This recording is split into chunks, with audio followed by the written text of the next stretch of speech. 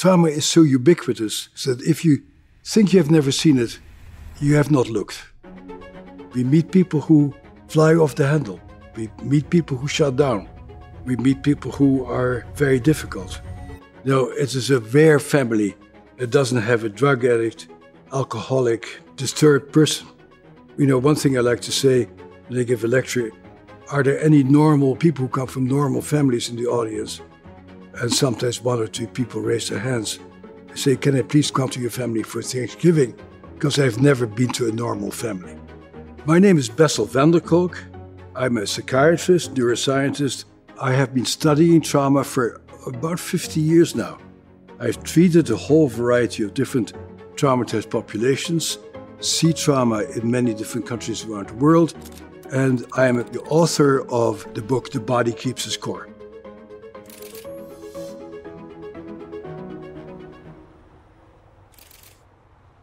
It's important for people to realize that not every mental health professional knows what we're talking about here. The mainstream system of psychiatry, psychology is that there is something wrong with you and I need to fix you. That's a very different attitude than dealing with trauma. Around that time that I first started to work for the VA, a group of us started to define what trauma is and started to define what happens to people. 1978 was the year, and the Vietnam War was over by about 6 or 7 years. The very first day that I met Vietnam veterans, I was just blown away. They kept referring back to their dead comrades. Their hearts seemed to be with the people who were no longer around. They had a hard time loving their wives and girlfriends. They had a hard time being in any way meaningfully involved in the present. These were guys who were my age, who were smart and competent, but they clearly were just a shadow of their former self.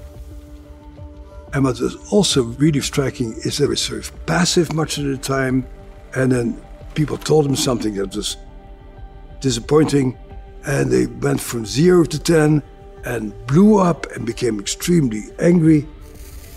Something seemed to have happened to them that made it very hard for them to modulate their responses to the environment. My colleagues and I started to think about how is what these guys suffer from different from what other people who are in psychiatry textbooks suffer from. So I dug up a book that was written in 1941 by Abram Gardner, who had been working with World War soldiers. He writes, these guys suffer from a physioneurosis. Their bodies continue to re-experience that very terrible, frightening situation. And that event keeps coming back in terms of images, behaviors, and physical sensations. So that became the core of our definition of PTSD. We write, these people have been exposed to an extraordinary event that's outside of normal human experience.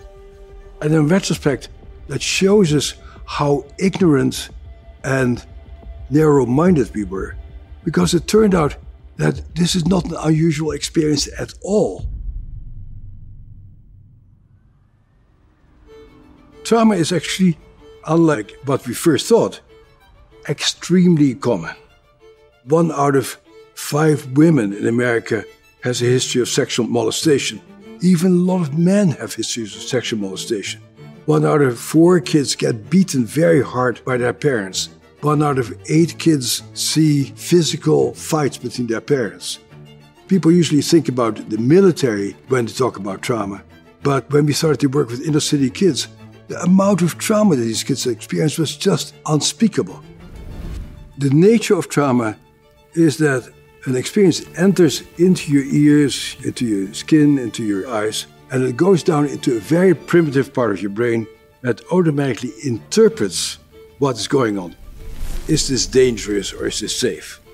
An event becomes traumatic when there is nothing you can do to stave off the inevitable, and your body starts automatically going into a state of fight, flight, or collapse. The lingering effect of trauma is that you continue to react to mild stressors as if your life is in danger.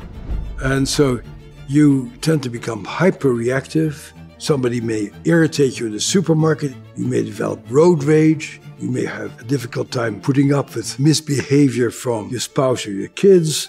And most people actually are barely aware or not aware at all that their reactions that they're having right now are actually rooted in experiences they have had before.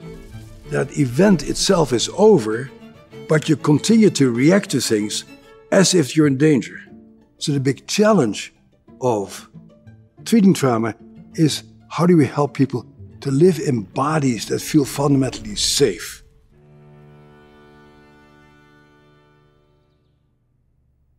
The tradition in mental health is to dismiss the reality of people's lives. For example, it's only in the past few years that people are beginning to talk about the impact of poverty, or the impact of racism, or the impact of unemployment. And people have sort of been labeling people, oh, there's something wrong with you, let me fix you.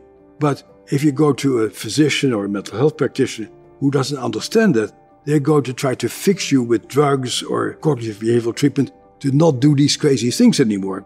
It usually doesn't work very well.